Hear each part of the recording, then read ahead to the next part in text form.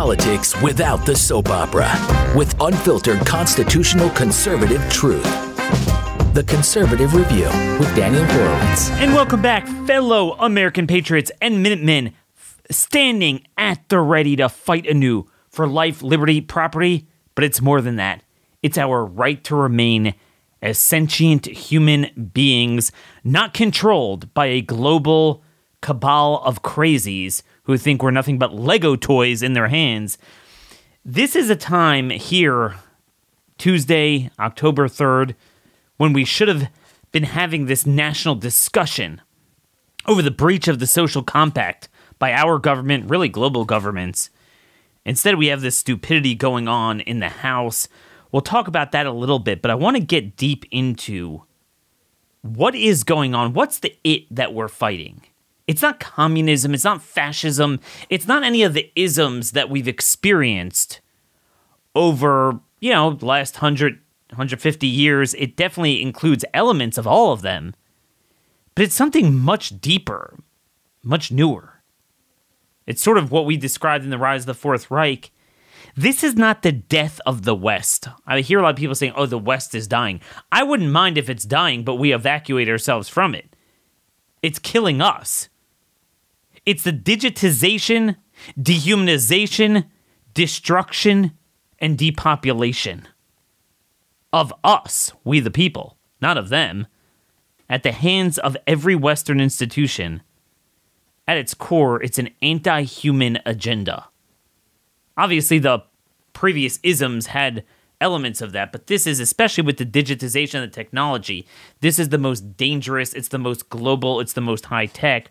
So we're going to have a special guest, Leo Hohmann, coming up soon, an old friend of mine who's written about that. That's a term I've taken from him, the 4 Ds leading to the 5th one, which is dystopia, and what we're up against, how many areas it manifests. But this is all to say that we're out of time. And too many of us, like someone who has a stomach ache and goes to the bathroom, and then when he relieves himself, he ironically feels more relieved, after doing his business than before. So things seem really great. So with COVID, it was so bad that now that it's kind of over, all right, life is back to normal. No, it's not. When you come to the realization of what they did to us and why and how, you recognize that clearly they're not going to stop at that. Clearly, Ukraine was the next iteration. So we're going to discover with our guests, we're going to talk about this, why Ukraine was the next big thing, and what else do we have to worry about? What other big things? Because remember, there's nothing they will not do to achieve their agenda. They have the means and the motive and the ability to get away with it, and somehow the psychological apparatus to brainwash a population into this. I saw somewhere recently this poll in the UK where an overwhelming majority, including a majority of so-called Conservative Party voters, Tory voters, said they would like to live in a 15-minute city. So we got a big problem. And yet all we hear is the soap opera, the soap opera. Ironically, more than the budget fight, there was more focus on the Democrat pulling the fire alarm in the Capitol. I mean, really? So that's the focus? We all need to pull a fire alarm. I'm here right now to pull a fire alarm and tell you we are out of time. And we really need to put our minds together to ascertain what we need to do. I want to give you one example to set the table. And then before we return back to the subject of digitization, dehumanization, anti-human agenda, give a brief update on the speakers fight. But I want to play about 2 minutes of a clip. I don't know who put it together, and I apologize. I want to give credit. But I know Justin Hart, my buddy H-A-R-T, you could look him up on Twitter. He posted it on his account. It's an 11-minute video of a mixture of celebrities, politicians, media figures, saying nobody is safe until everyone is safe. Going through, what we heard in 2021 or so, and it goes on and on. I want you guys to take a listen. I want you guys to fear. We want to make sure that people can discern the truth from the misinformation. And we want to make sure that everyone understands that no one's safe till everyone's safe. No one is safe. No one is safe. No one is safe. No one is safe. No one is safe. Nobody's safe. No one is safe. Nobody is safe. This is a post 9/11 axiom. Safer, but not yet safe. No one is safe. No one is safe. No one is safe. No one is safe from COVID-19 until everyone is safe. If the whole world isn't safe, none of us are safe. No one is safe. No one is safe. Nobody is safe until we're all safe. Health experts have been saying nobody is safe. Nobody is safe until everybody is safe. Nobody is safe. The science is clear. None of us are safe. There is no safety. No one is safe. No one is safe. No one is safe. No one is safe until everyone is safe. No one's safe. Nobody is safe. Nobody's safe. No one's safe. We'll never be safe until we're all safe. We are never going to be safe. 99.5% of people are safe and will survive COVID-19. The only positive thing out of this is we should be able to manufacture a lot of vaccines, and Nobody will be safe if not everybody is vaccinated. you don't have a choice. As long as not everybody is vaccinated, nobody will be safe. Normalcy only returns when we've largely vaccinated the entire global population. So Get the fucking vaccine! You need to get vaccinated, and if you don't, you are going to die. I know you're vaccinated. You're the smart ones, but you know there's people out there who aren't listening to God and what God wants. You know who they are. The unvaccinated people. My message to unvaccinated Americans is this. If you are the unvaccinated, you are the problem. You're the problem. Condemn them, shame them, blame them. The only people that you can blame are the unvaccinated. Frankly, we can't trust the unvaccinated. They should not be part of polite society. Lunatics who won't take COVID vaccines walking around lawfully unvaccinated? That's psychotic. If you're willing to walk among us unvaccinated, you are an enemy. You have no right not to be vaccinated. Okay, so that's about 2 minutes. There's 11 minutes of it. I want to set the table by noting they believe that if they will something, you must do it. You have no human rights. And I don't just mean in the way you go about engaging in commerce or something.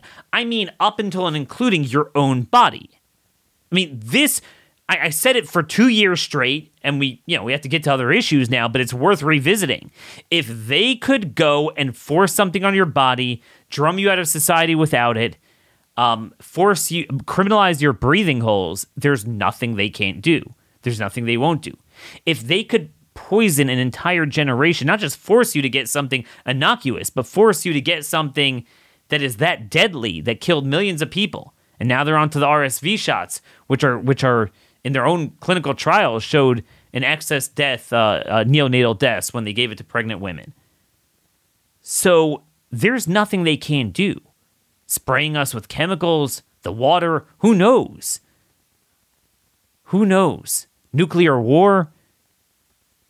They're dead serious. Are we going to match their intensity, their focus, and their seriousness with a degree of dedication and principle from ourselves?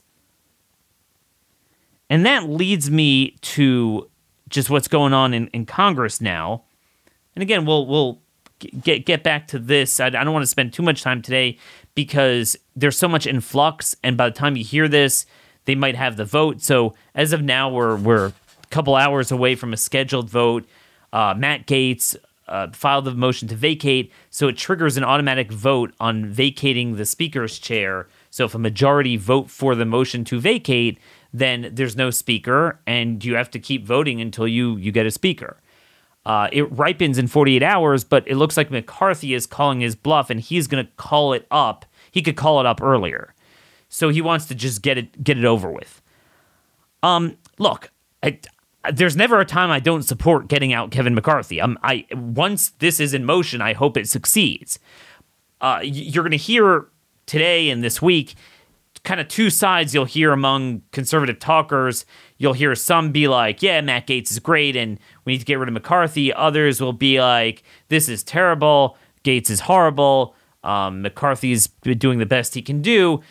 And the reality is I have a third position, which is I want to get rid of McCarthy. But my concern is that Matt Gaetz, both in his personality and the way he's gone about doing this, and what has led up to this is actually going to make it impossible to get rid of McCarthy, but more importantly, impossible to win the budget fight. My goal is, number one, to win the budget fight, to set up the best scenario to unite the House conference to get as much as we can, and that's A. And relatedly, if you do that properly, you could set up B, that if McCarthy would cross us, you would have the strongest hand to play to get him out as speaker.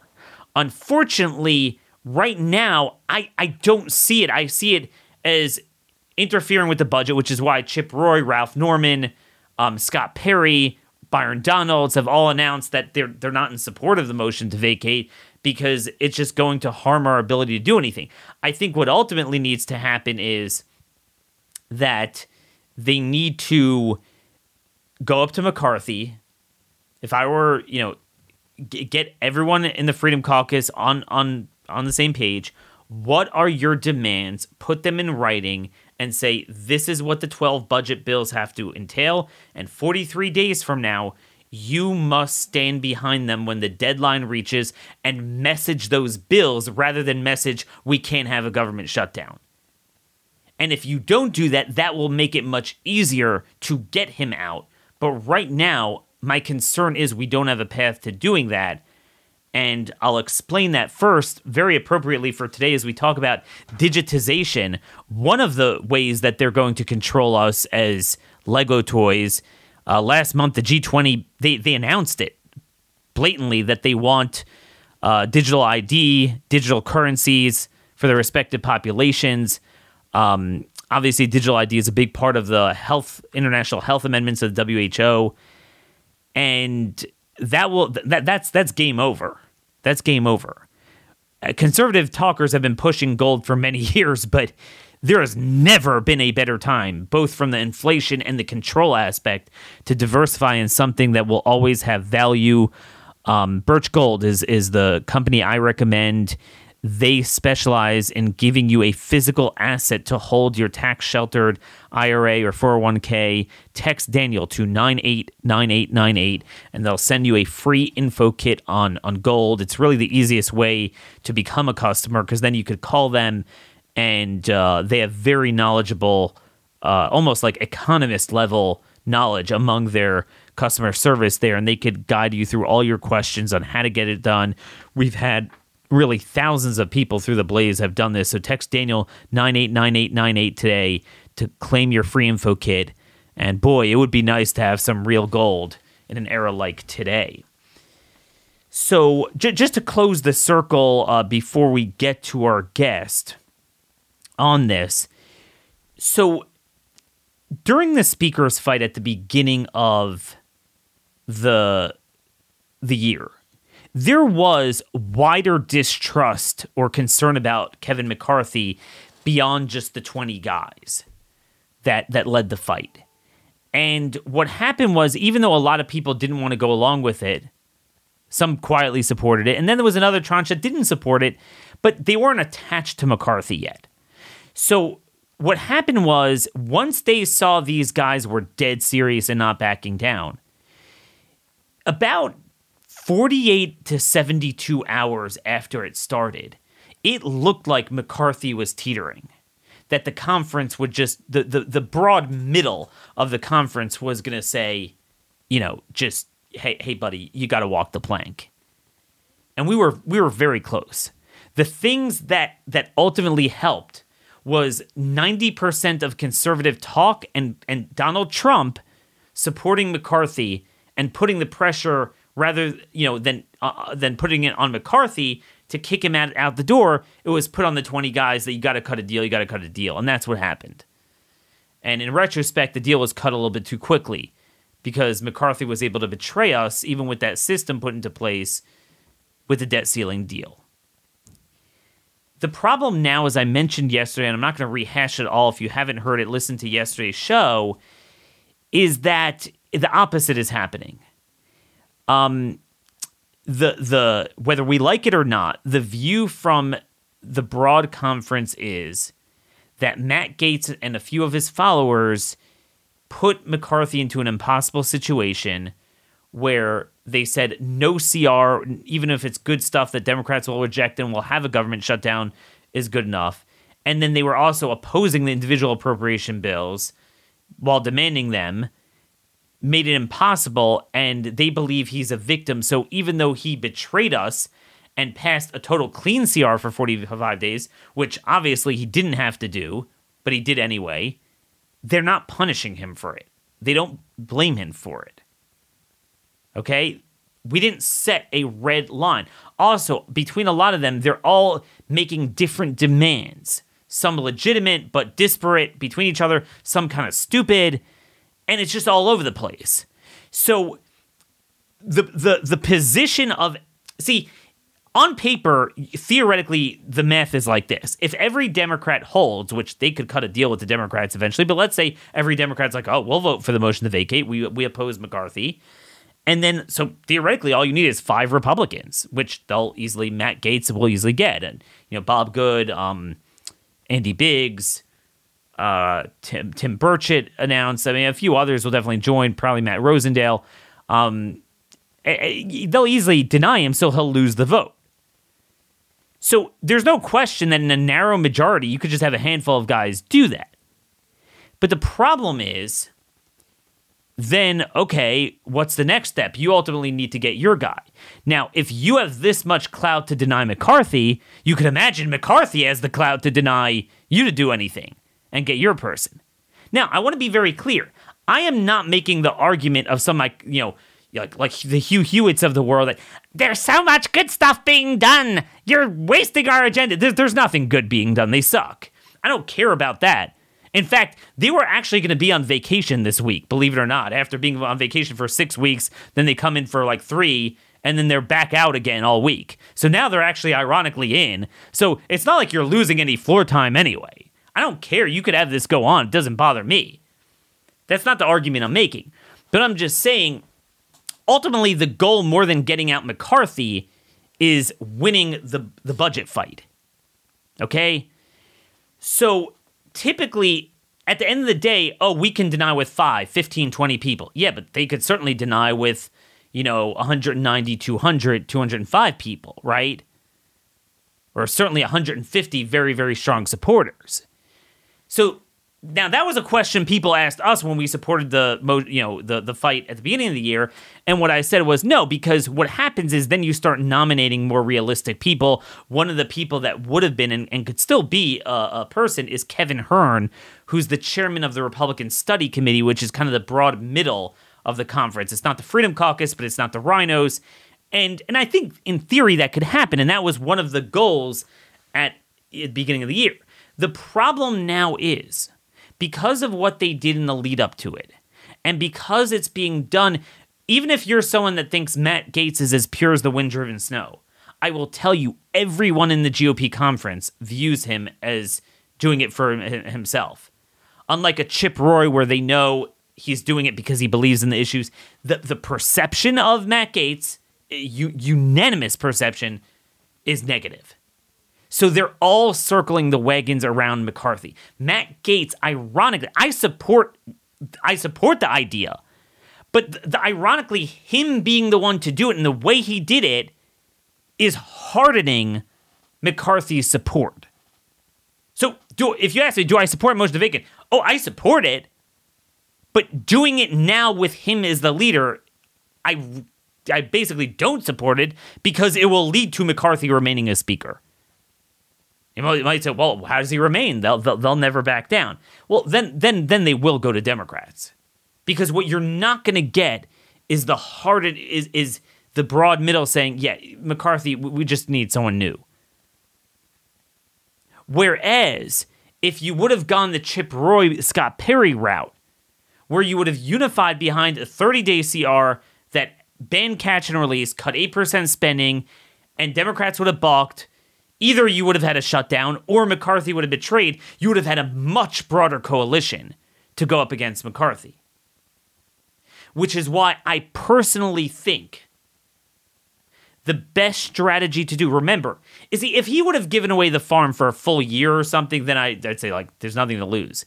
But as much as I hate what he did, we still have another deadline in 43 days. What I would personally do is I would convene a meeting of the Freedom Caucus, and I would try to get them all on the page on the following. We will agree to bail out McCarthy, okay, and oppose Matt Gaetz's motion. If he signs on paper, you have to have a spending figure for each of the 12 appropriations bill. They need to unify behind that ask and unify behind things like, again, defunding catch and release, defunding the vaccines, defunding the prosecutions, the Green New Deal, the things we agree to. Don't move the goalpost after that. Have it signed that he has to pass each of they already passed 4, pass the remaining 8, pursuant to those policies and those budget figures. And then come the deadline, November 16th, he has to agree to stand behind those bills and say, we voted to keep the government open with the proper priorities. Take it or leave it. And message the issues, not the government shutdown, and don't fear a government shutdown. Now, you might ask the question, okay, fine, but then what happens? You have a government shutdown. Well, eventually, there's going to be some sort of bill you're going to pass. How do you know what's a betrayal? How many things do you have to fight for? He has to agree to cede power. He could remain speaker, but the negotiating power with the White House or Senate Democrats has to be done by a committee of 3, something like, so again, you can't force him to have a Matt Gaetz on there, but let's say a Chip Roy, a Dan Bishop, a Ralph Norman, something like that those 3 have to do the negotiations. You're cut out of it. You could do interviews, you do proper messaging, but they will be the ones negotiating. So McCarthy cannot be so what that does is that ensures that he doesn't do to us what he did with the debt ceiling, that ultimately these guys have to agree to the final bill, and you got to pass the 12 bills like this, and no more of this, then no more CR. No more CR. And whatever is done through a government shutdown has to be approved by these people. To me, that is the best outcome. Because he so desperately wants to be speaker, he'll agree to it. We'll have the best chance of winning the budget fight, which is ultimately more important than any speaker. Because again, as you well know, McCarthy is a reflection of the problem. Anyone else we'd have would, and in fact, there's an argument, a lot of these other guys who are less transactional, but on paper a little bit more conservative, those are the worst types, because then they're not really what we want, but they have more respect, and it's hard for us to fight against them. I would not want a Jim Jordan as speaker. I'm just going to tell you. It's going to be a big problem. He's going to have so much clout to screw us with. So that's the best outcome. And then if he were to somehow violate that, you would have a huge coalition to then get him out. Right now, just to stand by, say we're going to have 5 people or 7 people or 10 people, whatever it is, 15 people, say we're going to block the vote, it will not end in anything we want. It will ruin the budget fight, and it won't even get out McCarthy. It won't get out McCarthy. He will do what he needs to do to achieve that speakership. He'll work with Democrats, and he'll have the strong Republican support to do it. See, the reason when people brought that point up to me, in opposition to my support of the speaker's fight at the beginning of the year, I said that was nonsense because the conference wouldn't let it. But now they hate Matt Gaetz so much that they're rallying behind him. They'll let it happen. Whereas if you work the scenario I'm doing and he betrays us, he wouldn't really have leverage to do that. The broad conference would fold on him. In other words, the working with a Democrat thing is predicated on the fact that he'd have all but 20 people supporting him. He'd have 90% of the conference. So, cut a deal with Hakeem Jeffries to get a few Democrats unleashed or, released to support him. But in this case, if you were to pursue my plan and he'd betray you, the broad conference would abandon him. And then if he works with Dems, that would be even more. there's no way he'd ever have support to do that. He would lose support. I mean, that's the thing. Ultimately, you can't hold 95% of the conference hostage with 5%. The reason why I supported that is because it's predicated on a premise that you could induce a broader support. It's just most of them have no guts to do anything, and then it will create a domino effect. Kind of like what you try to do with an old-fashioned coup in a nation state. Someone has to catalyze it, but it's predicated on the fact that there's broader support behind that. If you don't, I mean, you could theoretically deny him the votes for a while, but you're never going to get anything you want. And then once he has that control, you're crushed. You have nothing to work with. To me, I just view that as the best outcome now. That's what I would do. I'd go up to McCarthy, I'd get the Supreme Court and say, look, you don't have the votes. We could deny you forever. Here's your last chance. So take it or leave it. Let me know what you think. Daniel Horowitz at starmail.com. Do you agree or disagree with my strategy? Do you have a better strategy? But I want to get back to our broader discussion of the anti-human agenda. So while we all obsess about this drama and soap opera in Washington, obviously we have to remember the reason why I care so much more about the budget bills than whoever is speaker and even president or whatever, the reason why we have to defund certain things now is because we are out of time. And there's an old friend of mine that I think really encapsulates what I mean by the Fourth Reich. What is it we're fighting? Who we're fighting? Leo Hohmann is an old friend of mine back from the WorldNet Daily days. He used to write for WorldNet Daily. A great investigative journalist, would really dig deep into stories. We talked a lot about, before COVID, I used to have him on, we talked a lot about the Islamic invasion, refugees, things like that.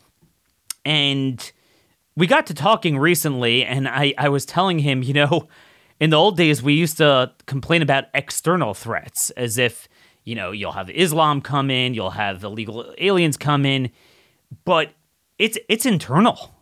And to the extent those things are a problem, that's because of our government. And he summed it up in a column, and I want you to go to Leo Hohmann's Substack, and then also leohohmann.com, and Hohmann is Hohmann, as in Nancy.com. Globalists have another shock event planned in pursuit of the 4 Ds: digitization, dehumanization, destruction, and depopulation. Boy, Leo, that's some headline. Welcome to Blaze Media. It's been way too long. Yeah, thank you so much, Daniel, for having me back. All right, so let's explain each of these, the 4 Ds. You say ultimately it's leading to dystopia. Let's just define each. What do you encompass in digitization? Essentially, what I'm talking about there is the assignment of a biometric digital ID to every human being in fulfillment of Sustainable Development Goal 16.9 under Agenda 2030, which was adopted in 2015 by the world's leaders in New York City. I remember that day well. I was working at WND at that time, Daniel, and it's hard to believe that is now 8 years ago. And the oligarchs really jump-started this whole process towards digitization with the COVID pandemic. The goal is to assign, as I said, a digital biometric ID to every human being, and then tie that ID system to the central bank digital currencies. So they will then have a impervious tracking system that is totally foolproof, 24/7 in real time. Pippa Malmgren talked a little bit about this in her address to the World Government Summit in March of 2022, about a year and a half ago, when she said that we will have an almost perfect record of every transaction that happens in the economy. And that we're moving. She said we are at the precipice of abandoning the old traditional system of money and moving to a new system based on digital and blockchain. And she even admitted that there were huge risks involved to personal privacy and freedom and all that, and that we needed some sort of new digital constitution to protect people from it. But they always do this. The globalist oligarchs, they'll throw that out there as the danger. But don't worry, we've got you covered. We'll come up with some new, global Bill of Rights to protect you. So that's what I meant by digitization, and this thing has just been put in overdrive the last year or two since COVID, Daniel. And one country after another we read every day is rolling out a digital ID. Just this week I read about Greece doing it, and Denmark before that, and Australia, and the UK. And, when is the United States' turn? Okay. It seems like we're always just a little behind the curve, maybe a year or two, 5 at the most. And you will see this coming. Same with the CBDCs, central bank digital currencies. Next on the list, I talk about dehumanization, and that kind of goes hand in glove with digitization, right? If you're going to digitize a human being, you're essentially going to dehumanize that human being, but you throw artificial intelligence in there, and it really jumpstarts that whole process as well, as we start to blur the lines between human beings and the machines that run computers and the chips that run the computers. And we just see advances every day on this level as well. And there's people much more knowledgeable on that than I am. People like Joe Allen, I really recommend people follow his Substack for this whole process of transhumanism based on merging human beings with artificial intelligence.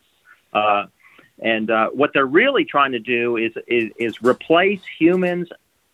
The way I worded it was humans and human free will be replaced by transhumans and artificial intelligence.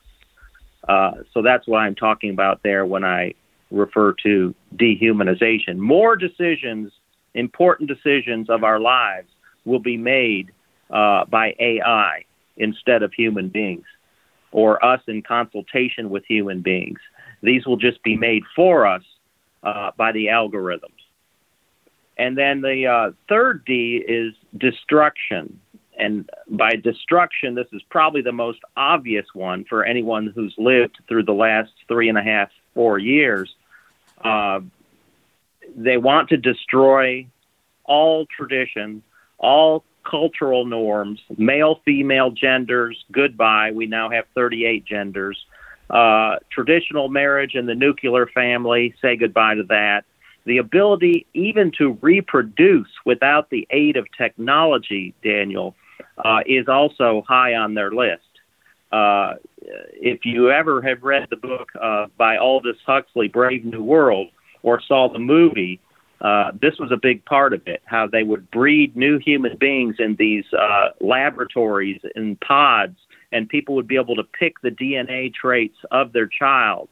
And there was no more natural reproduction. It was like you had to license through the state to go through one of these breeding pods and have a child. And of course, that will cost you money as well. So breeding becomes more the space for the elites, the oligarchs and their minions, not the common man. It's a whole eugenics type of outlook on life there. But yeah. And by the way, Leo, I think that's a great presentation. So digitization, dehumanization, destruction. Yeah. Before we get to the number, the fourth, which is I think what everyone's familiar with is the ultimate goal or the ultimate means to the final goal, depopulation.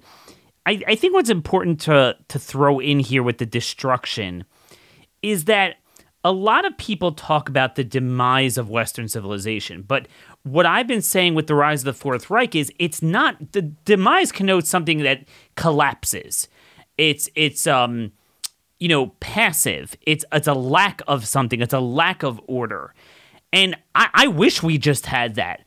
What we have is active controlled demolition, active destruction. And the proof is in the pudding. I think you really see this with the anarcho-tyranny. So there's one thing if you had to kind of break down in law and order, everyone's running through the border's porous, and the cities are full of, just today, a congressman got carjacked. This happens all the time now. Even around Capitol Hill itself, it's a cesspool, which is the biggest irony because they all support, letting out the criminals. And then this is a Democrat member who got attacked. But what's remarkable is that it's occurring precisely during the most tyrannical, surveilled, controlled period of time. So when they want to control you, it's not like, oh, there's no order, we just kind of do what we want. I mean, you're videotaped more than ever, recorded more than ever. I mean, any mosquito that was within 600 yards of Capitol Hill on January 6th, they got that covered. Yet, we have 200 homicides so far this year in D.C. And what I found amazing, Leo, is 70% of them weren't cleared. The clearance rate was just 30% that they caught. And I was thinking, the technology we have is insane, and murder is murder. It's the same old tech crime. It's not a high-tech crime. How in the world could you only, in the society we live in, I mean, the tools the FBI has, the tools at their disposal, you and I can never, ever avoid their clutch. And 70% of homicides in D.C. have gone unsolved. That's not, you know what I mean? Like, that's not passive. That's an active form. Same thing with the tranny stuff. And I think I would argue the tranny stuff fits into destruction and dehumanization as well.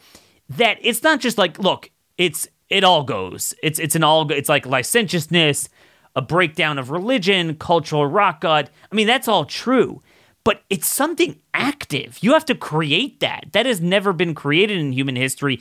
My colleague Steve Dace always says that, in the first wave of licentiousness, you had to deal with the premarital, stuff, and everyone wanted to just grab, women and do whatever they wanted.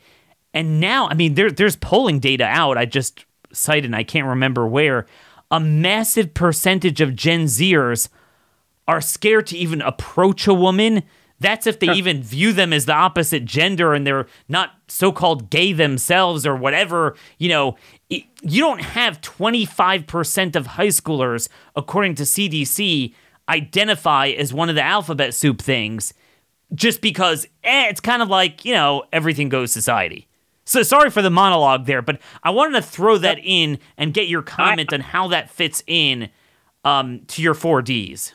That's an interesting insight, and I agree with what you're saying there, because what are we always told whenever they roll out some new invasive surveillance tool, whether it be high-definition internet-connected cameras on the street corners or some sort of thing that you've got to go through before you get into a ball game or a concert hall or the airports or whatever. It's always there's two things really that they use to sell us on these new technologies. It's always either for our safety or our convenience. And Americans are fools for convenience. I mean, you half the time don't even have to roll out the safety talking points.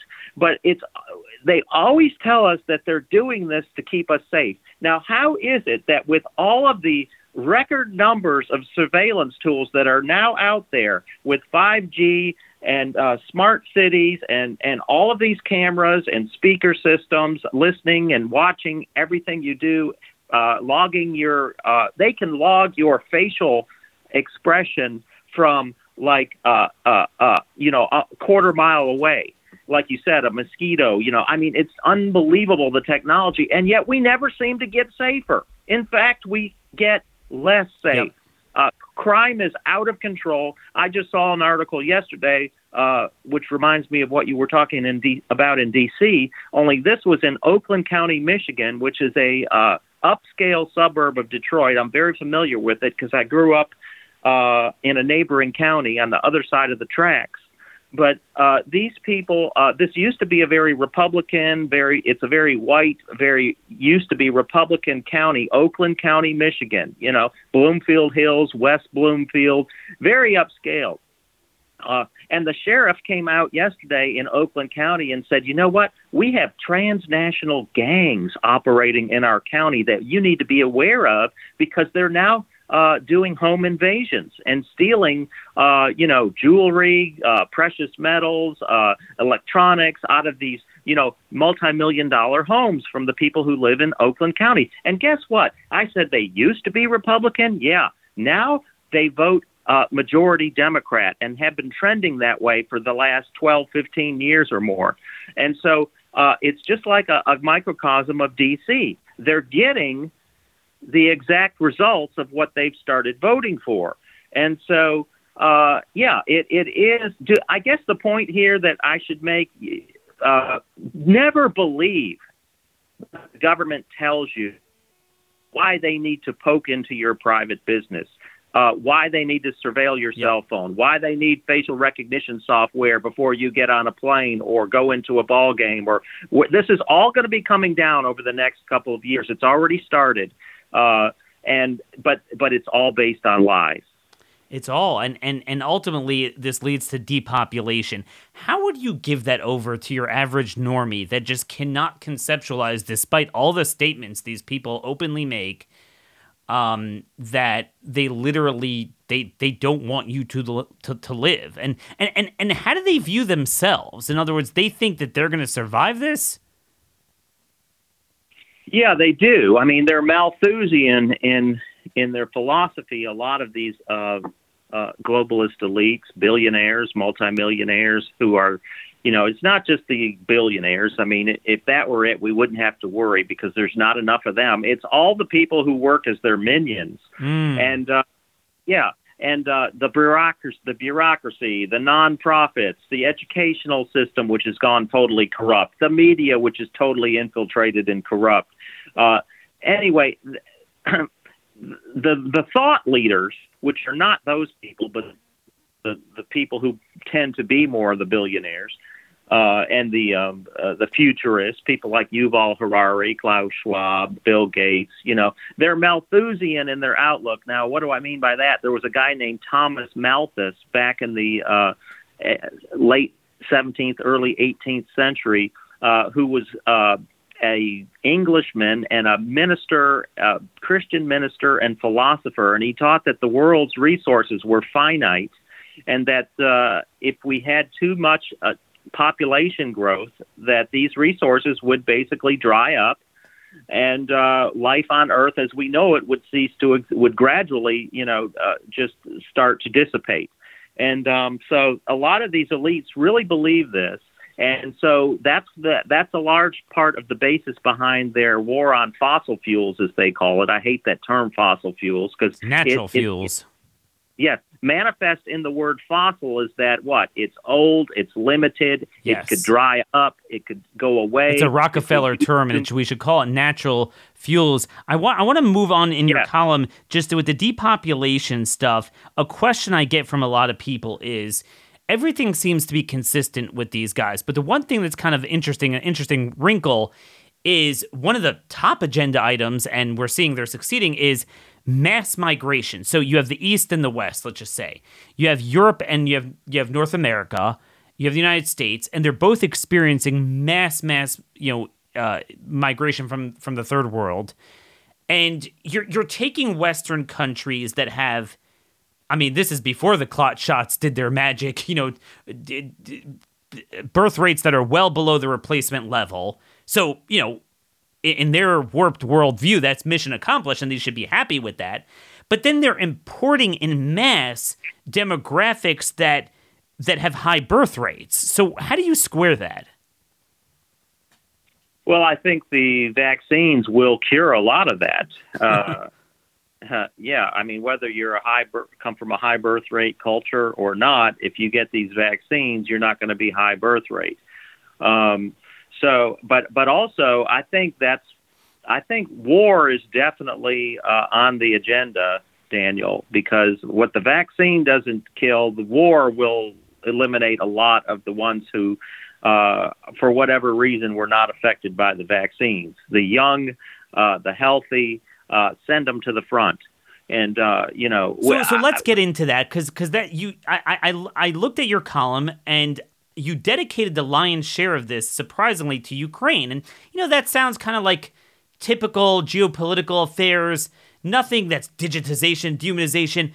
But many of us were wondering why this was the next thing after COVID. Immediately, in early 2022, you look at the politicians, you look at what they're doing. You look at the media, you look at that public emoting in February 2022, which was on par with what happened in Italy with COVID in March 2020. And it wasn't just your run-of-the-mill neocon, like, yeah, there's bad stuff going on in a certain part of the world, we got to get involved. It has a religious fervor to it. It's an obsession. I mean, when Mitch McConnell gets up there and says it's the most important thing you could ever do, what the heck is behind that? What is the agenda with that? You want me to be really frank? Well, that's what this show's all about. I think it's about resources, and I think they want to. I think that the U.S., the UK, and NATO. How can I put this diplomatically, are unhappy with Russia having access to such a bevy of natural resources, particularly oil and gas, but also a lot of minerals, and thinking that it has the audacious right to sell those resources like a sovereign nation to whoever it wants. How can you move forward with a green economy and a net zero economy and all that foolishness while Russia's out there and Saudi Arabia as well, selling oil at below what they think at prices they think are way too low. And this is what fuels the middle class of America and Western Europe. This is what makes them free. They're able to travel. They're able to work wherever they want. They're able to live wherever they want, pretty much, because they have access to cheap fuel to drive their motor vehicles and hop on planes. Well, this does not fit with the green agenda. They want to end all of that. They want to limit us, I've seen, to a quota system where we would be able to have like 4 airplane rides per year, and after that we would that would be it. Actually, it was not per year. It was some ungodly amount of time. I don't remember. But they're trying to limit all of that and tie it to your digital, the digitization that we talked about earlier in a social credit scoring system that grades you out based on your obedience to this green agenda. Well, none of that is possible if Russia and Saudi Arabia are out there selling cheap oil and gas. And I do find it interesting, and this kind of confirms my theory, that this is really what it's all about. There's other things involved, too, like the crazy social agenda and the transgenderism that Russia wants no part of. But basically, it's economic, and that's why we're also seeing Saudi Arabia flip from a Western ally to now siding with Russia, China, and the BRICS nations. So you're saying, basically, this spike, and we saw it right after Ukraine. I mean, if you were trying to accomplish this, you couldn't have done a better job. Record inflation, scarcity of resources, record price of gas. That wasn't something that they were willing to suffer in order to fight this altruistic war in Ukraine. It was, in fact, the main course. It was the main purpose, was to create this disruption in energy. I mean, I think there's also a lot of corruption that a lot of the Western oligarchs are involved in Ukraine. Now, you also make the point, and this is kind of a needle to thread, because none of us believe in Putin and support him. And obviously, he stands in contrast to our values. But in his own way, he is a little bit of a destabilizing force to the Fourth Reich. Because he's kind of like a traditional fascist type of guy, a traditional, nation state nationalist that wants to, better the standing of his country. He'll repress his people. He'll do several things, but he doesn't want to destroy his civilization. and he certainly doesn't want part of that. Is that why they hate him so much, that they view that he is probably relatively the biggest player with the biggest country that is not swimming in the same... It doesn't mean they're on the side of righteousness, but they're not swimming in the same direction as all of the top like G20 nations? I think Putin at one time was toying with the idea of joining this Western coalition of nations that has been referred to as the post-World War II liberal rules-based order, okay? And it's basically a U.S.-dominated, UK-dominated system with the rest of the Western European nations pretty much falling in line to whatever those powers want. Yeah, there's always been some outliers like Hungary, but for the most part, it seems like France, Germany, and all the others, Italy, pretty much jump to the tune of what the U.S. is wanting them to do. But Putin figured out, I think, at some point that he was not going to be included in that coalition in any sense of the word of being an equal partner. He would have to play the puppet like most of these other Western European countries, and he just wasn't willing to go there. He believes in a strong Russia. I don't believe that he wants to reassemble the old Soviet empire. No. Like that's the talking points of the neocons in Washington. Nor does he have the ability. I mean, for better for worse, what we see is he has full control over the Russian areas, Crimea, Donetsk. You're not going to get that away from him. But on the other hand, his ability to take all of Ukraine, much less roll into Poland, clearly the Russian military has been shown not to have that ability. So it actually, from our standpoint, is the perfect detente that you're never going to get the Russian majority areas. They'll always be against you. But he doesn't really have that threat is not true. You make the point that he certainly believes in the digitization, the control. He'll control people. But you note that it's the other aspects, the dehumanization, the destruction of the cultural norms, the depopulation he doesn't support. How are you confident in that? Just going by his track record. I think he wants a strong Russia. I do believe he has a legitimate fear of the NATO encroachment surrounding his western flank. They're now completely surrounded, and if they lose this Ukraine war, it's game over. I mean, you now have the traditional historic pathway straight into Moscow on flatlands with no encumbrances.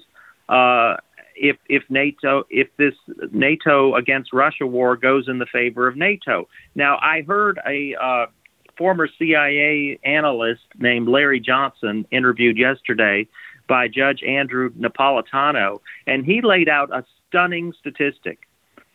You know how the neocons every day parrot this line of Russia is a threat, an existential threat, according to Lieutenant General Hodges, who was speaking on, I think it was 60 Minutes over the weekend, one of those national shows. Russia's a threat to the United States and its allies. Well, this is what Larry Johnson pointed out, and it completely blows that out of the water. Since 1991, Russia has invaded a sovereign nation without the permission of that sovereign nation a total of 4 times. Guess how many times the United States has invaded a sovereign country, without its permission? I mean, we have special forces in probably about 130 or so, but enlighten us. 200 times. 200 times. Yeah, I mean... Yeah. It's projection, and we're almost out of time. I want to parlay that in because there's so much more out there. LeoHohmann.com, 2 N's at the end, or look at his Substack.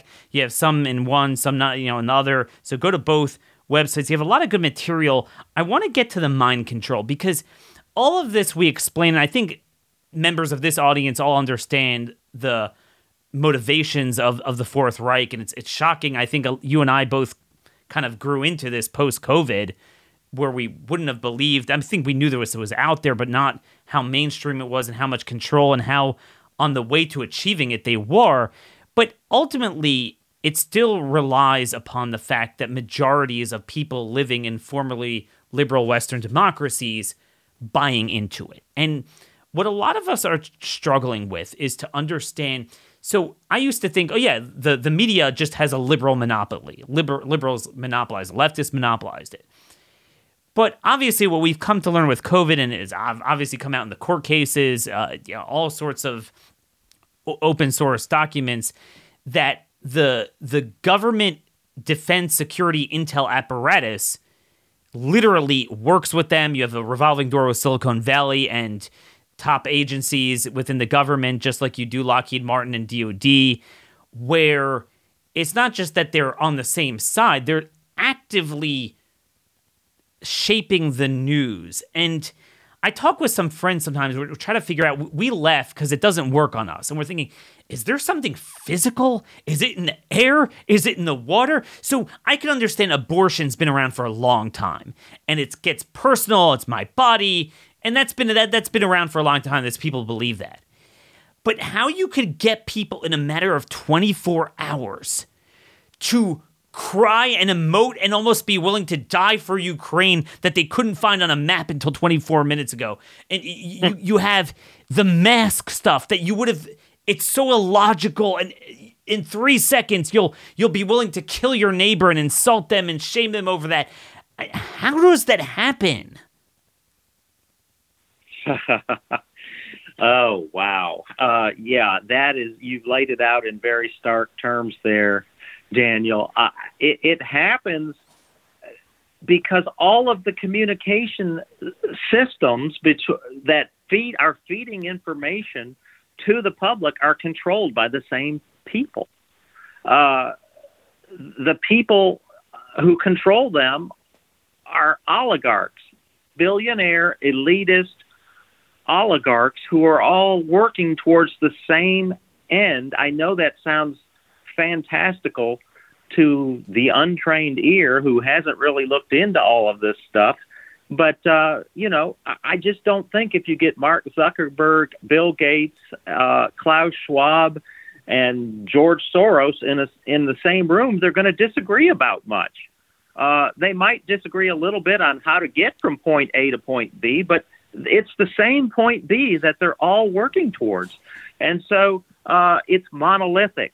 There is no journalistic enterprise out there that is corporate-owned mainstream that is not singing from the same song sheet. I understand that, Leo, but did they study the human brain? I mean, how do they almost perfectly get these outcomes, exactly what you would want people to say at the tip of their tongues. You go to let's just talk about the normies, the average person. Oh, the terrible what's going on. Like, just I can't even relate to it. And people like us, I don't even understand how they could fall into that, but they do. Part of it is also just a lack of critical thinking skills from our dumbed-down education system that has been degraded for decades now, probably longer than any of us are willing to admit, Daniel. So, yeah, I think it's a combination of the internet, the whole mindset of people being addicted to that screen, and as from the time that they were teenagers and now even younger, my kids didn't look at the internet until they were like 14, 15, but now they're looking at the internet and with these devices when they're 2 and 3 years old. And so that kills something within the creative spirit, within the brain system where you're able to think critically. It's just sort of being stimulated from one thing to the next, and it foments a very short attention span. So short people are attention span. That's what it is. I mean, and I think that's part of your digitization too. It's not just okay, you get a digital number, digital currency, but you acculturate people to live out their lives digitally in a way that they're nothing but an androgynous bot. And that's why with COVID, it wasn't just a side entree like, oh, this is how we're going to sustain a lockdown, you connect everyone through Zoom. No, that was part of the main point, to acculturate people, the new normal. This is how you interact, this is how you live. So everyone's just a bunch of bungling, retarded fools that can't function as sentient human beings. And again, a further way they could control and manipulate. What is Operation Mockingbird? Yeah, well, that was laid out at the church hearings in the 1970s, Senator Frank Church, where the CIA admitted that they have paid infiltrators in the U.S. media throughout the mainstream media, TV, radio, newspapers at the time. They didn't have the internet back then. And they essentially do the bidding of the intel agencies. They put out talking points. Yep. They repeat the talking points ad nauseum until it gets ingrained in people's minds, like they did with COVID.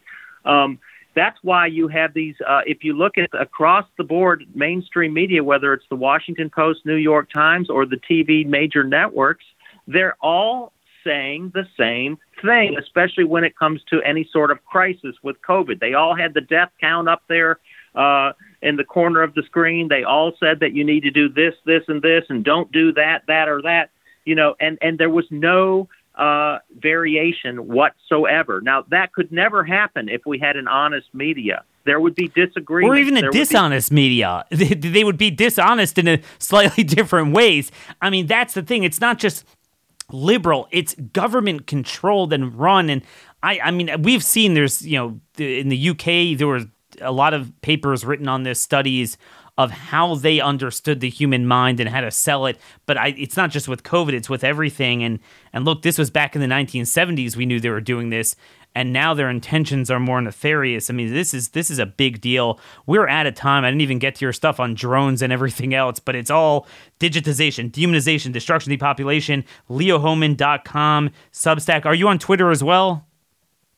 Yes, at Leo Hohmann on Twitter. Hohmann with 2 N's. Man, we're going to do this again. We had a lot of fun. Leo, great to catch up after all these years. Keep up the great work, and thanks for joining us. Thank you so much, Daniel.